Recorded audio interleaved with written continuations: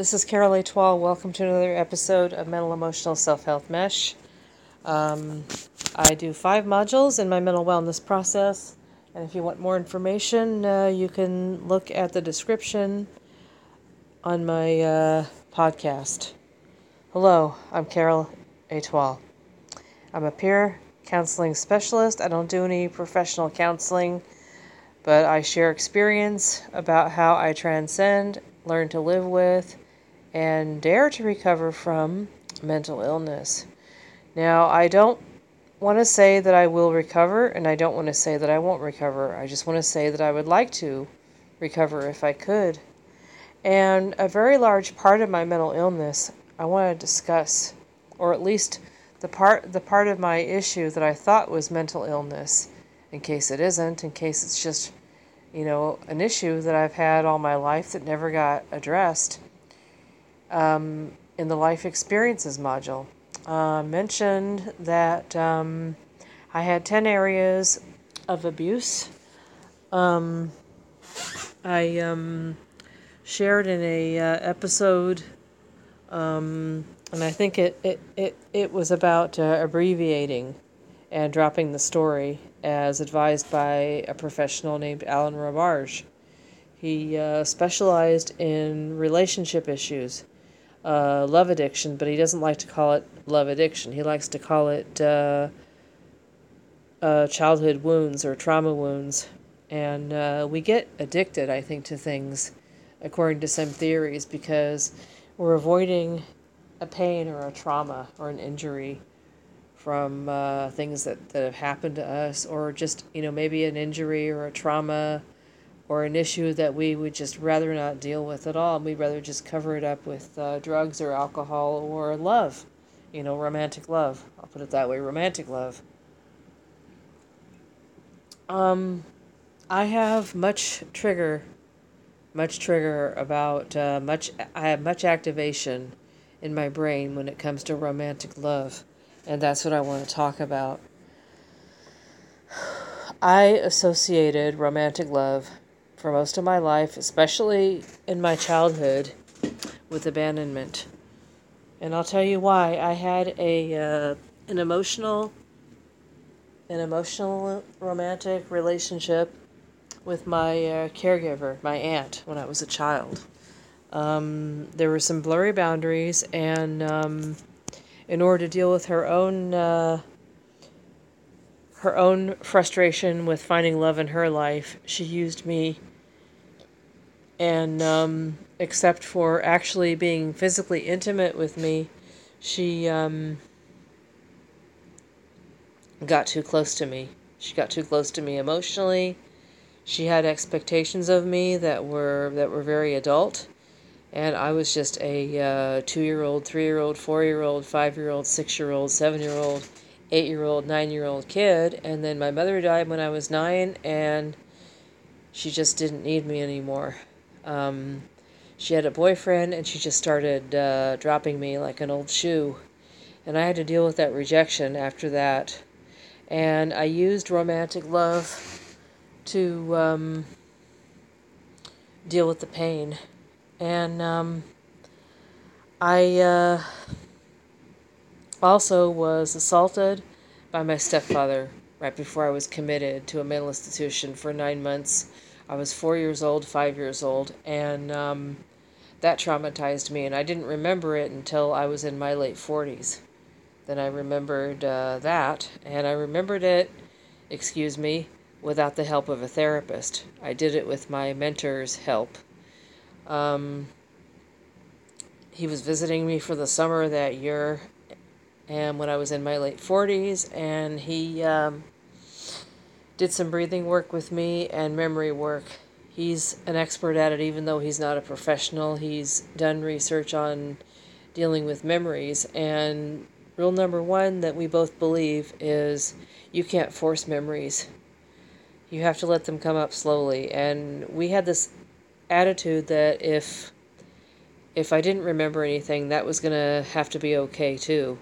But I went into a relaxed state, and I went down into my feelings because I was having such excruciating anxiety about doing certain adult things like going grocery shopping. They just felt too adult to me, and I couldn't do them. I didn't even want to go outside the house because the sunshine was too bright, and it seemed like the noise was too noisy, and the world was too loud. And to make a long story short, I began to remember being assaulted by my stepfather. I began to remember being assaulted by neighbors, by caregivers, when my aunt had to work and when my mother was not around.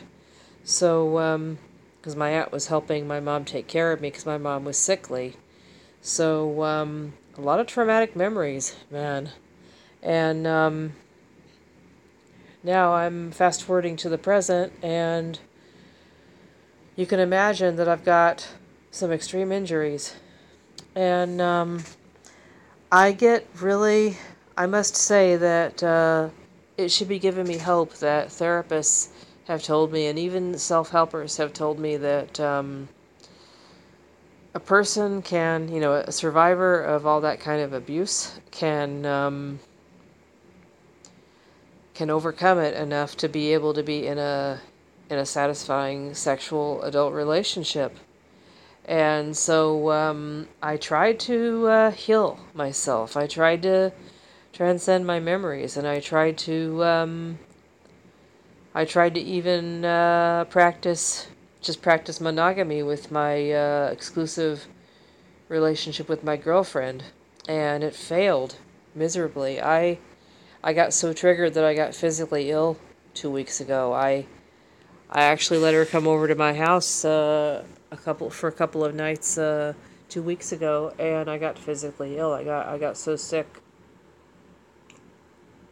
that I was having panic attacks, and my nose was stopping up. And believe me, your body can cook up any kind of physical symptom to deal with a problem that you're not ready to deal with, or a problem that you're avoiding, and that happened.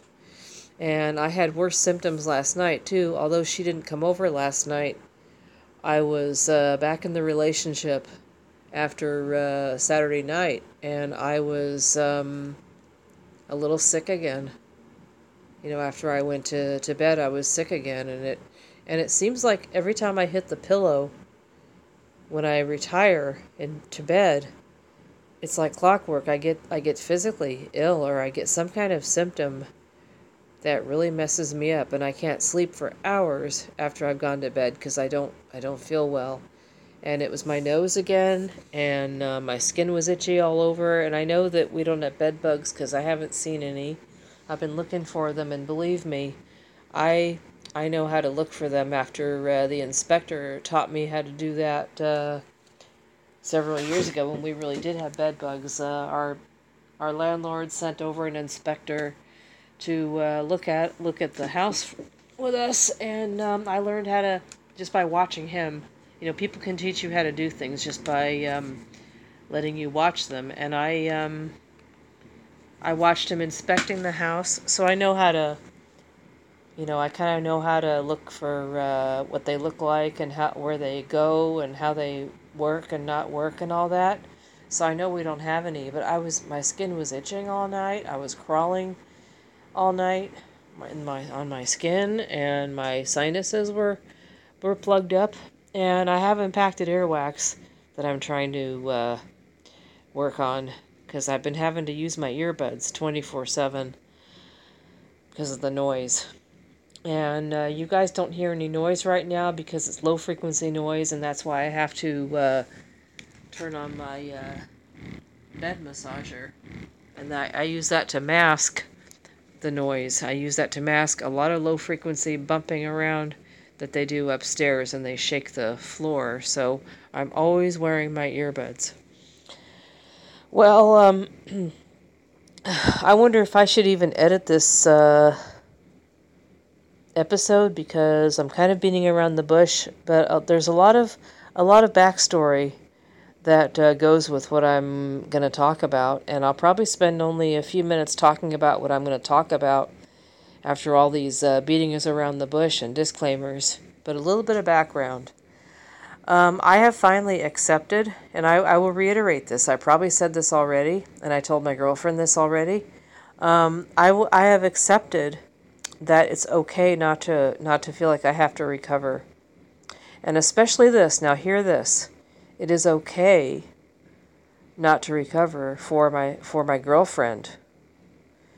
It is okay to hope for recovery in case I do recover. In fact, my girlfriend accepting me as I am and loving me anyway and appreciating all the things that I can give her besides intimacy, besides physical intimacy, we can still kiss and we can still hug and we can still get romantic, and we just can't have relations, and that's okay with her. She's asexual, and I'm bi, but I'm injured, and I don't know if I already mentioned this. I might have already, but yeah, I did in fact.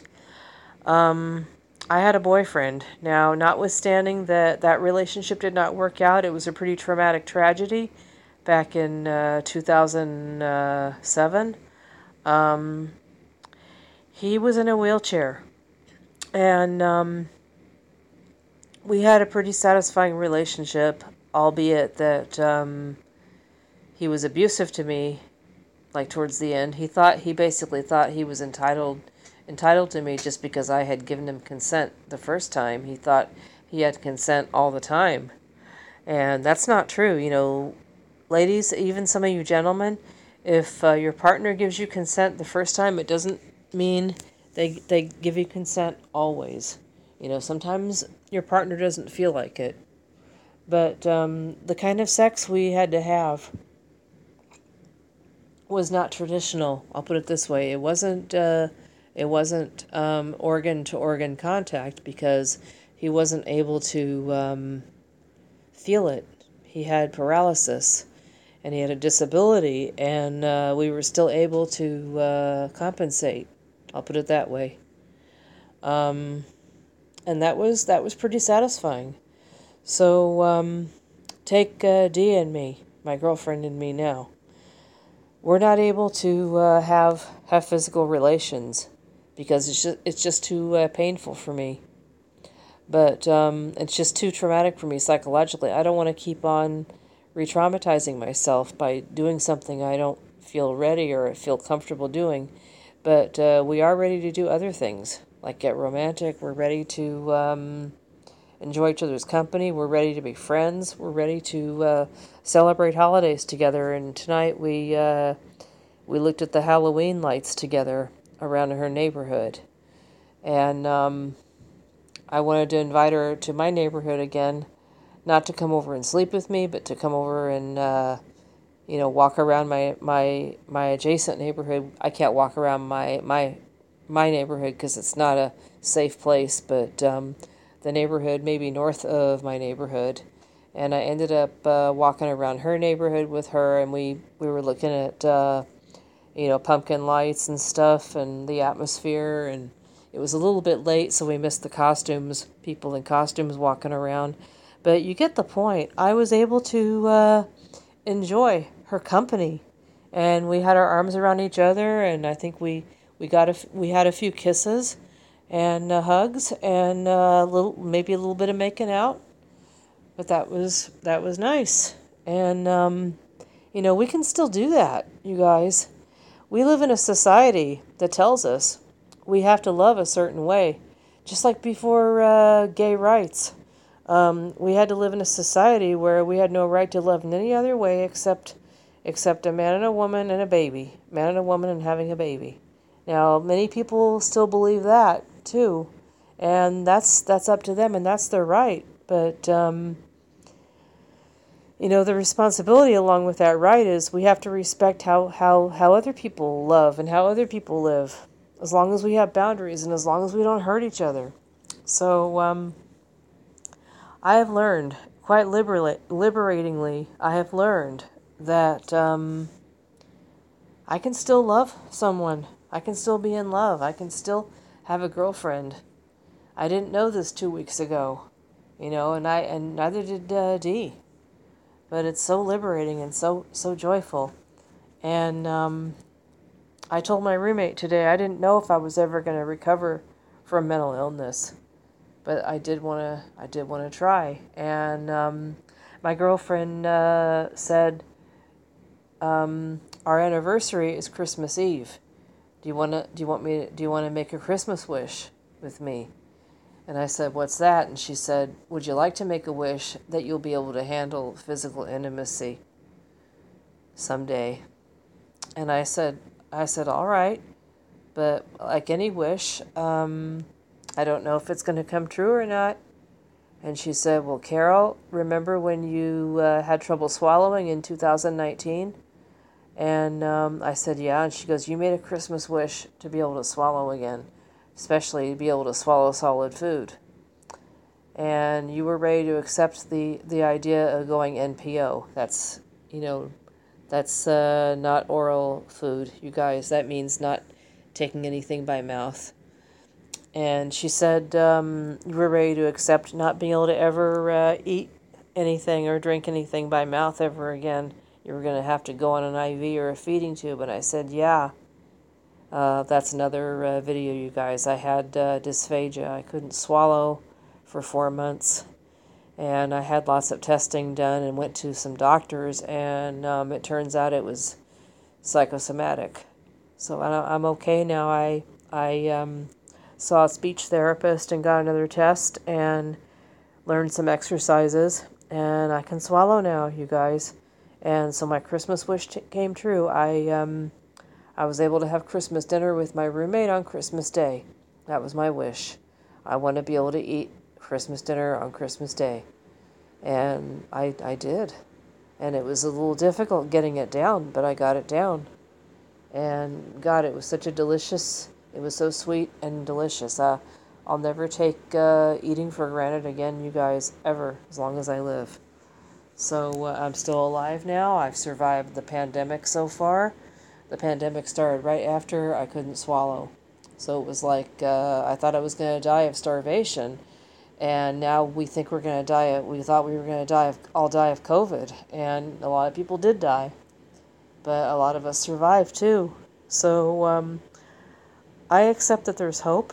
I also accept reality that it may or may not happen. We might beat this pandemic, we might not.